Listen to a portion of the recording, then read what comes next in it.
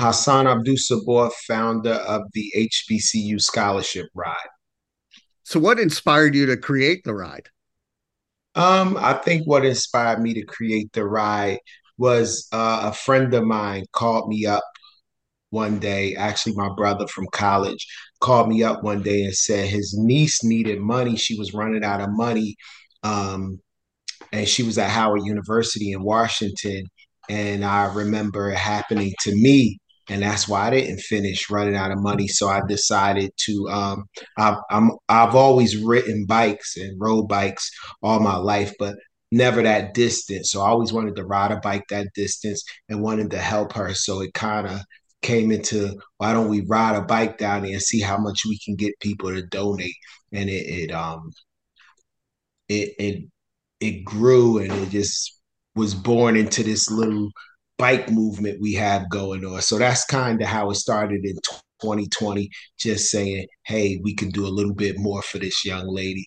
And we ended up raising like $7,000 for her, and she ended up completing Howard. Well, I was looking at the GoFundMe you created for this year, and you got over $100,000. How does it feel that people are looking at your mission and wanting to help?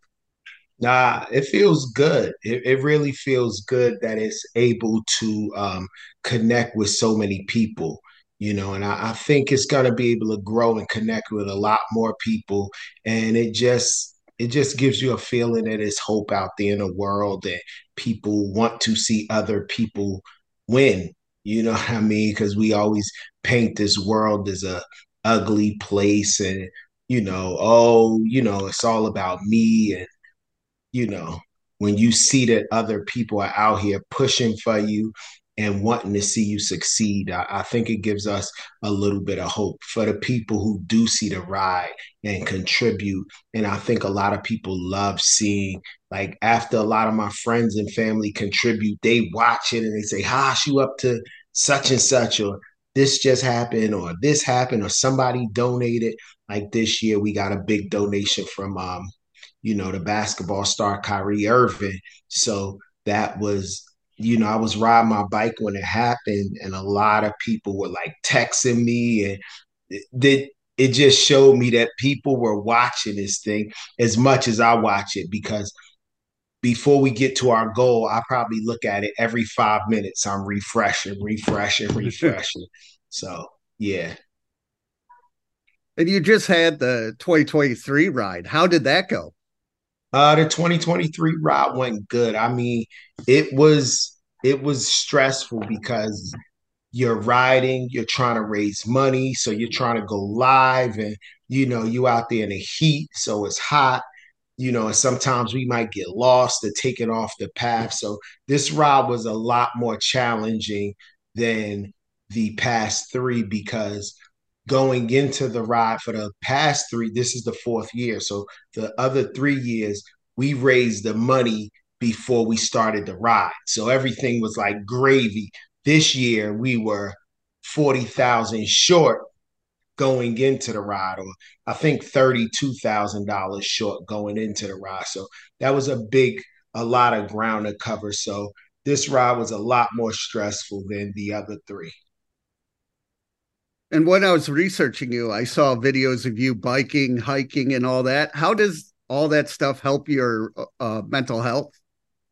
I think it helps a lot. I think in communities of color, Black communities in particular, uh, being active is something I didn't see my parents do because it was just the fact that they didn't have time to bike and hike and do all of these things. They were so busy raising kids and trying to scrape ends together and just to meet the bare requirements of us living that for us now, a lot of our generation, we might, have kids that might be older now, have a little bit of disposable income. So we could buy bikes, we can go hiking, we can do all of these things that my parents, I'm not going to say all of our parents, and speaking of monolith, but I'm going to say my parents and a lot of people that I knew grew up with parents just didn't have the resources to do the things that we're doing now. So,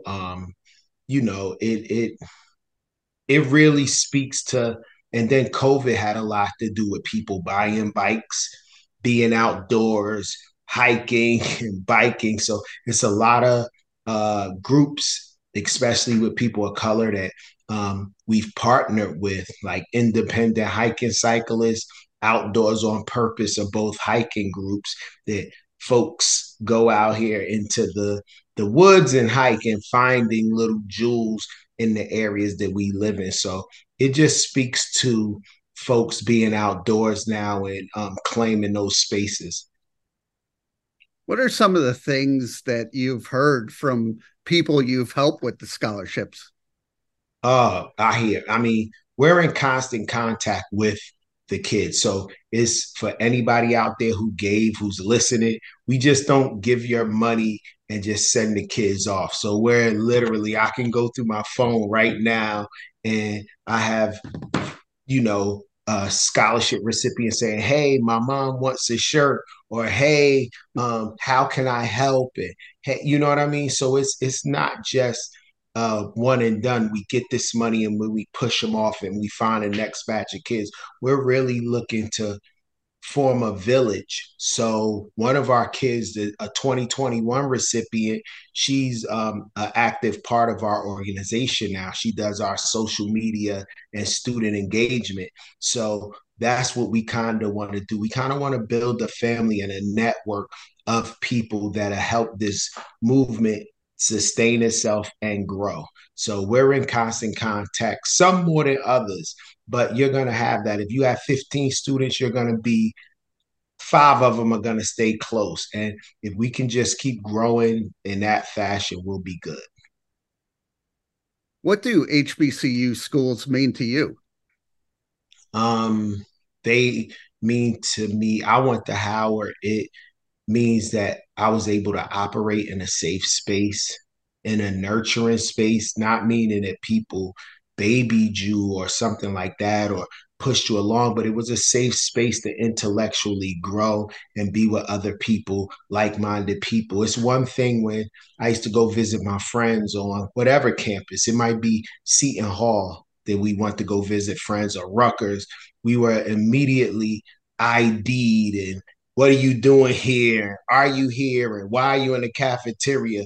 And all of these type of questions. Like, was I was reading an article in think it was New York Times about this kid going to Columbia, and he had been stopped like three times while he was running across campus for class. And going to HBCUs is just, I feel, a very nurturing place for intellectually that you can grow and just find yourself amongst people that understand, and you're not the smartest black kid in the class, or you're not the one when somebody starts talking about African American contributions, the whole class turns around and looks at you. You know what I mean? It's kind of a place where just where you can be who you are and be yourself and given time to grow and understand yourself. There's a lot of kids in college, they don't have that understanding of who they are. And to go to HBCUs, I think you're given that room to breathe. You know what I mean? So I think it is they are important. They have been important and they will always be important. You know what I mean? They produce so many of our doctors and attorneys and only have 13% of the black student population. The other 87% go to traditional PWIs, but to have only 13% and produce all of these great people, it's incredible. So I think that's mainly what it means to me. Is it's just that I know those places and the folks coming out of those places are gonna do great things. That's what it just means that we're gonna push, you know, folks forward. What advice would you give any students trying to take the next level in college? Um, the main thing is it's okay to not be sure about what you want to do. A lot of kids are 17 and 18 and they think that they have to have the whole world mapped out. It's okay not to know. It's okay to discover new things. It's okay you don't know who you are. I'm not the same person at 17 that I am now at 49. I don't know if I wanted to be that person. You know what I'm saying? Definitely So not. For me definitely not. too. Yes. Exactly. So I would say so much is to figure out what you like. Community college is okay. It's okay to not spend $1 million trying to figure a problem out. Maybe by junior, senior year, you have it. Some kids know exactly what they want to do. I want to be an engineer.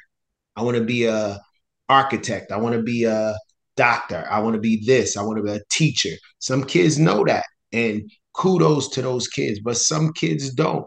Some kids have to figure it out. I know a young lady who had, went to school for engineering and was working as an engineer. Decided she didn't like it, and she went off to become an attorney. You know what I'm saying? So you just never know at that age. You know what people push you towards, and you know what makes your parents smile when you say it. As soon as a kid says, "Oh, I want to be a doctor," they know their parents, that's going to get that reaction of, you know, everybody's like, "Oh, she wants to become a doctor. He wants to do this." But what do you really want to do? What makes you happy? So I would say to children, and not in an idealistic, crazy way, but find out what makes you happy, find out what brings you joy, find out what you want to do, whether it's starting a business, whether it's working for somebody, whether it's teaching, whether it's helping people, whatever that is.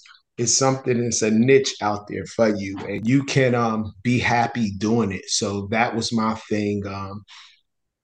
Not necessarily going for the big money, like figuring out, oh, I want this money, because you spend a lot of your time chasing that dream of being a millionaire, billionaire, or something, and you waste a lot of time with finding little things that make you happy that $1 million was going to do. Maybe that $1 million was going to buy you a yacht, but maybe you could have sailed around the world. I don't know, without that yacht. Anything, but figure out what makes you happy.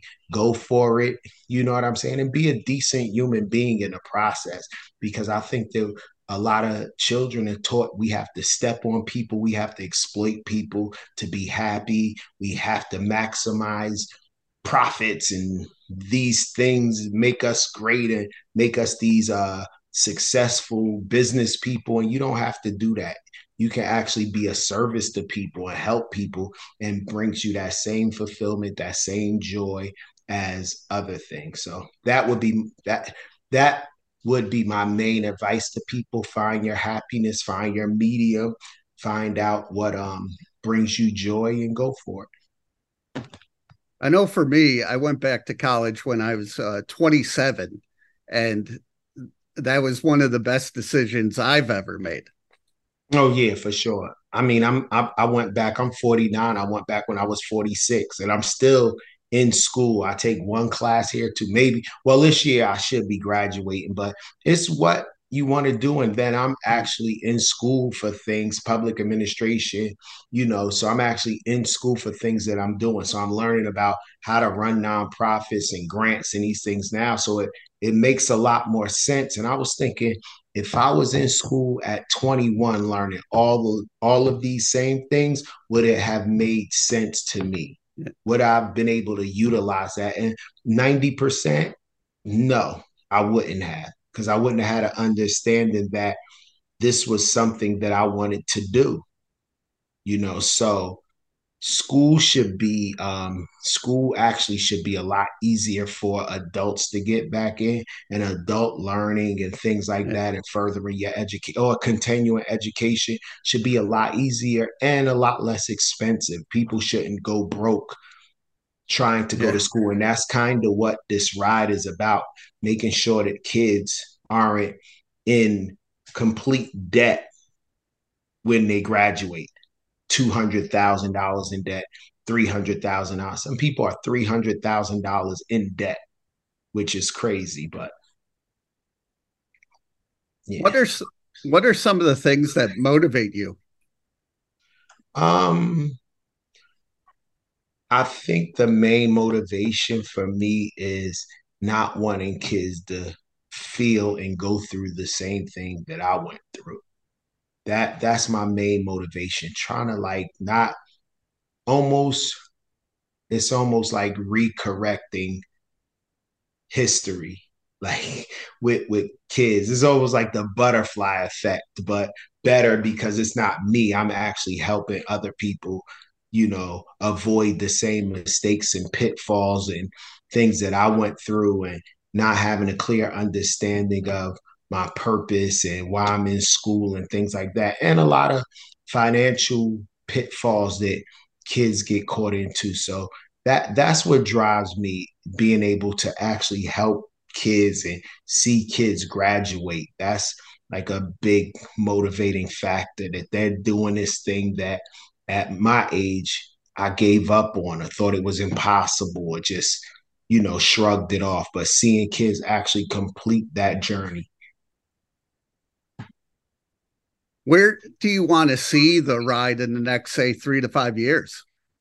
That's an easy one. 3 to 5 years raising, ultimately, before we expanded out of Essex County, I want to raise $1.7 million.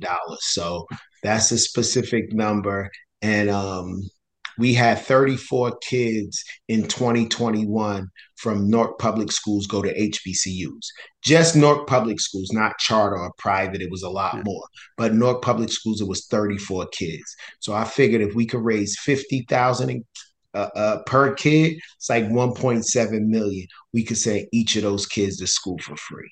So that's my goal, sending kids to because HBCUs, they have less resources, therefore they have less money to give. So if a kid is coming from Newark and I could go to Rutgers or Howard, most likely I'm going to choose Rutgers because Rutgers is going to give me a lot more money. Now, I might get more bang for my buck at Howard, but I don't have the money to make that choice. So I want to eliminate that. So if I know that a kid from North wants to be an engineer, an African American kid from North wants to be an engineer, I know by sending him to North Carolina A&T, he has a better chance of graduating than going to MIT.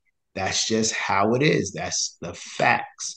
So we want to be able to send him to North Carolina A&T. We want to make sure we increase his chances of graduating by sending him to one of these schools. Now, we have a great engineering school in Newark, NJIT. I love it. Let's send more of our kids there if they could pay less. I'm advocating whatever makes financial sense for you. Yeah. I just want to eliminate that part of HBCUs, that I don't have the money to go. If that's where you want to go, we want to be able to send you. If you want to stay in state, stay in state. If you want zero debt, then let's get you to that point. How can people reach out and learn more? Oh, HBCUscholarshipride.com.